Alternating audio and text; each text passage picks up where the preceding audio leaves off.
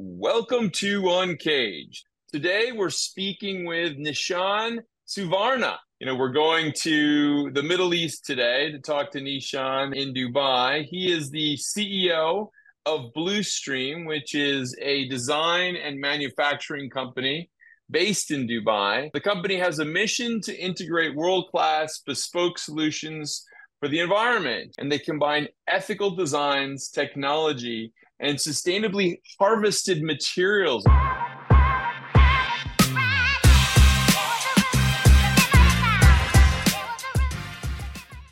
So they're doing a lot of good stuff, and we're going to get into that in a second. But Nishan, before we get there, tell us a little bit about you and your career.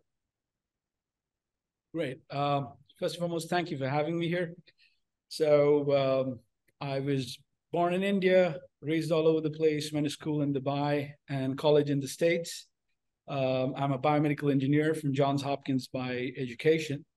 By hapstance, found myself back in Dubai and joined the firm when we were two people.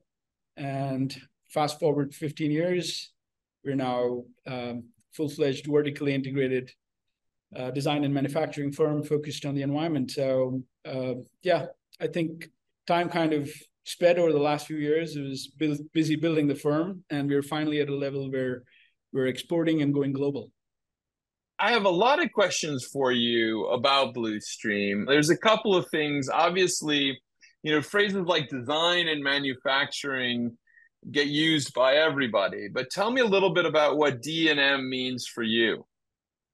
So the idea is when you were typically working in the industry for street furniture, waste management products, there's a lot of catalog sales that happens, primarily around the B2B and the B2G sector, business to government sector. So our focus has always been primarily driven by the market that we are originally from, which is Dubai. It's a small market, niche market, but it's known for superlatives. Every project's bigger, better, grander, more exclusive than the other. So that intrinsically pushed us to develop a design edge, because every client wanted something that wasn't available previously. So what started off basically as a method to serve the client better eventually became our modus operandi. We started designing products on the go and started focusing on anything but catalog sales. So this approach is inbuilt into our DNA.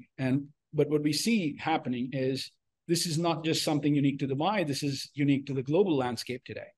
Clientele which are working with us, whether it's municipalities and government entities or developers, both residential, commercial, or retail, everybody wants to have a unique experience for their clients. Yeah, so you're working this idea of urban environments, and in fact, it says it on your shirt there. I know that it's a bit of a tagline for the business, this idea of enhancing urban environments. What does that mean for you?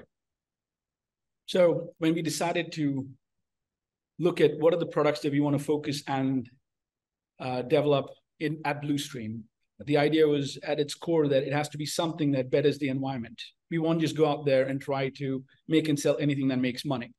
So at the core of what we do, because our very first product was a litter bin, and that continues to be our biggest product range vertical at the moment. But as we develop further into street furniture, into architectural elements, play equipments, and other systems, we kept thinking that if it's a product that doesn't better the human environment or the urban environment, we don't want to do it. And that eventually developed into our slogan at the moment. I love it. So you started with a trash can and you've moved on to other exciting things.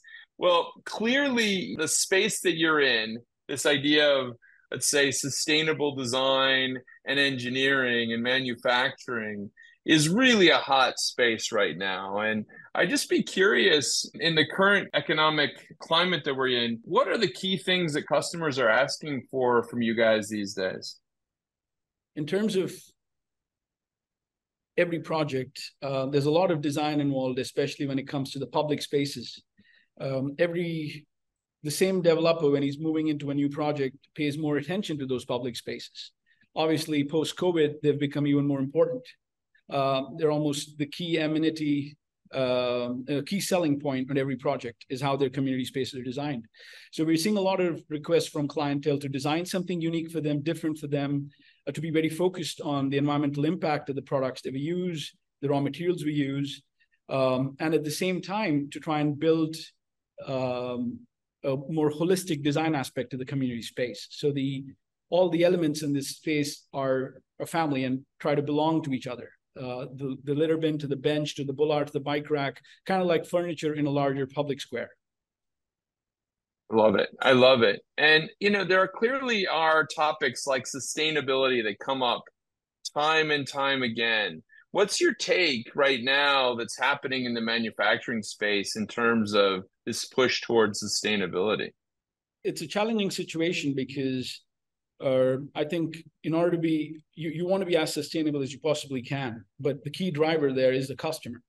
So, and also not to second the fact that as you try to get more sustainable raw materials, many a times they're more expensive than the standard raw materials.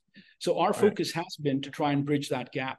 For example, we work with timber a lot, and instead of using standard hardwood, which is deforested timber, we propose bamboo or coconut timber as the sustainable alternative. Bamboo on one side is at least 2x to 3x more expensive than standard wood.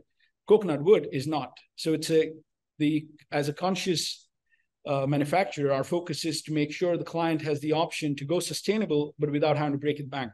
And this is something we're observing. I mean, you could look at Scandinavia, where there's a high level of eco-consciousness and the customer is willing to pay for ESG. And you have other areas which are not as eco-conscious, but you do want to give them an option of going sustainable, because it does have an impact on when they try to develop environmental impact reports and so on. I feel like we're in an interesting moment. I read a couple of months ago about a plan in Sweden where they're building a town where everything has to be made of wood, basically renewable materials. I don't know if it's just a design award construct or whether that actually is going to come to fruition. But then today, if you look at some of the news that's coming out about the auto space, a lot of the largest automotive companies seem to be really pulling back on their push towards electric, primarily because of the customer demand. It's literally just not there. And so, it shows us that there's this push and demand to move forward for obvious reasons. One is obviously the United Nations goals and the fact that we know that the world is warming. But at the same time, from a business perspective, there's a real kind of balancing that needs to be happening here. That must be tricky. Yeah, absolutely. I mean, there are segments in which the customer is willing to open his wallet and pay more, 10% more, 20% more, in order to be sure that he's getting a product that's certified sustainable. And there are segments where the customers actually don't get to experience that, so they're not willing to pay that. And especially in the B2B and the B2G sector, that's kind of, from the government sector, unless there's a push from the government, it becomes difficult, to have these products in the market. But on the B2B side, it's where you got to tread carefully, because clients do want to be more sustainable, but they don't want to be paying more. The budgets are not actually expanding every year, they're contracting. So that does push on the R&D side. For example, coconut timber is something that we came up with primarily because of this constant battle between budgets contracting, at the same time the push for environmentally sustainable products. And the same solution with granite, where we had to look for a solution that would offer a long-term warranty for the client, but at the same time be affordable. Right. Well, I don't know much about coconut timber. I'm fascinated to explore that a little bit, but I do remember that when I lived in Hong Kong, the skyscrapers being built by gentlemen on bamboo scaffolding, and me always being amazed at the strength of bamboo as a product, kind of one of the probably natural wonders of our world. But let me change gears a little bit here, Nishan. And, I feel like from the time that you finished college to where you are today with everything you're doing with Bluestream, you've almost been able to match your passions with your business, which is just beautiful. What really drives that passion for what you do? So, I think kind of the basis of it is when the why is there, the how is easy. when you kind of realize that developing and building products, and eventually it went on to developing and building teams, is kind of what drives you. But it has to be something that is positive, it delivers positively to the collective consciousness, to people as a whole. So the idea was to develop and build products that better human environments. And steadily, the market was there, and product kind of came together. And what we did realize was, unless we started manufacturing, we wouldn't be able to deliver as much value to the clientele. So along that line, I think it was more organic than anything else. But having said that, at the moment, as we look at what the clients require, and as we move to serving global clientele, we can see a lot more challenges. And I think in entrepreneurship, it's just just being challenged every day with any new kind of situation that you, your team, the market goes through. And I think that's the drive, to be honest. Yeah, I love it. I love it. And Nishan, I mean, you are a company that's aiming to build solutions and products that allow us to have a future, full stop. But when you look out over the next, let's say, year and a half, what's on the horizon for Bluestream as well as the industry in general? For us as Bluestream, integrating stronger to being that firm that's able to offer design, prototyping, and mass manufacturing for clientele globally, and optimizing that engine to be most efficient, both in terms of high quality bespoke design, as well as really working closely with clients to deliver what they need. That's kind of what's on the horizon on a global scale. We at the moment not just do waste products, waste related products. We do architectural outdoor elements. We do street furniture elements. We do an automated waste collection system. So a lot of these that work very well for development of urban communities. And when you look at this on a macro scale, this is something that's happening, that's the need of the hour and happening globally. Urbanization, 2050, we're looking at 75% of the population living in urban vertical metropolises, heavy urban dense areas and cities. And all that means is the investment in these places is going to keep increasing to try and better the environment that people are living in. Primarily the urban spaces, the public spaces, and to match that, you're having a heavy digitization of the human civilization. There's a generation that's growing entirely online and just not being able to communicate or build communities as closely, which is physiologically what humans do. So that eventually makes these public spaces really important. They're areas that can help battle the loneliness epidemic that's building globally. And that kind of ties into why we feel the products that we are building are important both for municipalities as well as for communities. And it's good to see that they continue to give that level of importance for them. I love that. It's also, I think, really almost not only the fact that people are moving to urban environments, but at least in markets like the United States, there seems to be a moment where we have to reinvent what is an urban environment. We have many urban environments that seem to be failing right now, failing for homelessness issues, failing for basically community services, mobility throughout the city. American cities were quite often built for automobiles instead of people. And so trying to rethink that is a real challenge. And certainly I think Bluestream's products can play a role in designing that in a more effective way.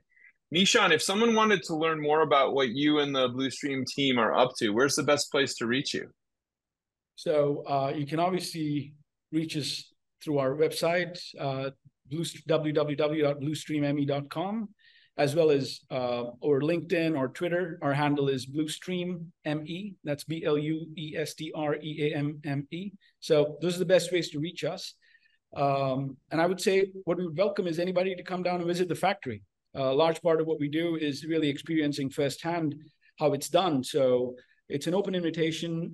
We get a lot of visitors on the go, and we'd love for anybody to step in, see how these products are actually made. There's a lot of work behind how we actually mold the metal into that beautiful piece of furniture element that comes out at the end. And that's kind of the beauty of the whole experience. Well, I definitely want to see it because I want to see this coconut lumber that you have to see how that functions. the more I think about it, the more it makes complete sense, right? I mean, I imagine, when a coconut tree can withstand a hurricane, I imagine they can withstand a lot of other things as well. So anyways, Nishan, it's been amazing to chat with you today. We've been speaking with Nishan Suvarna. He is the CEO of Bluestream. Nishan, thank you so much for being on the show, and we look forward to having you back. Thank you so much, Brent. Appreciate it.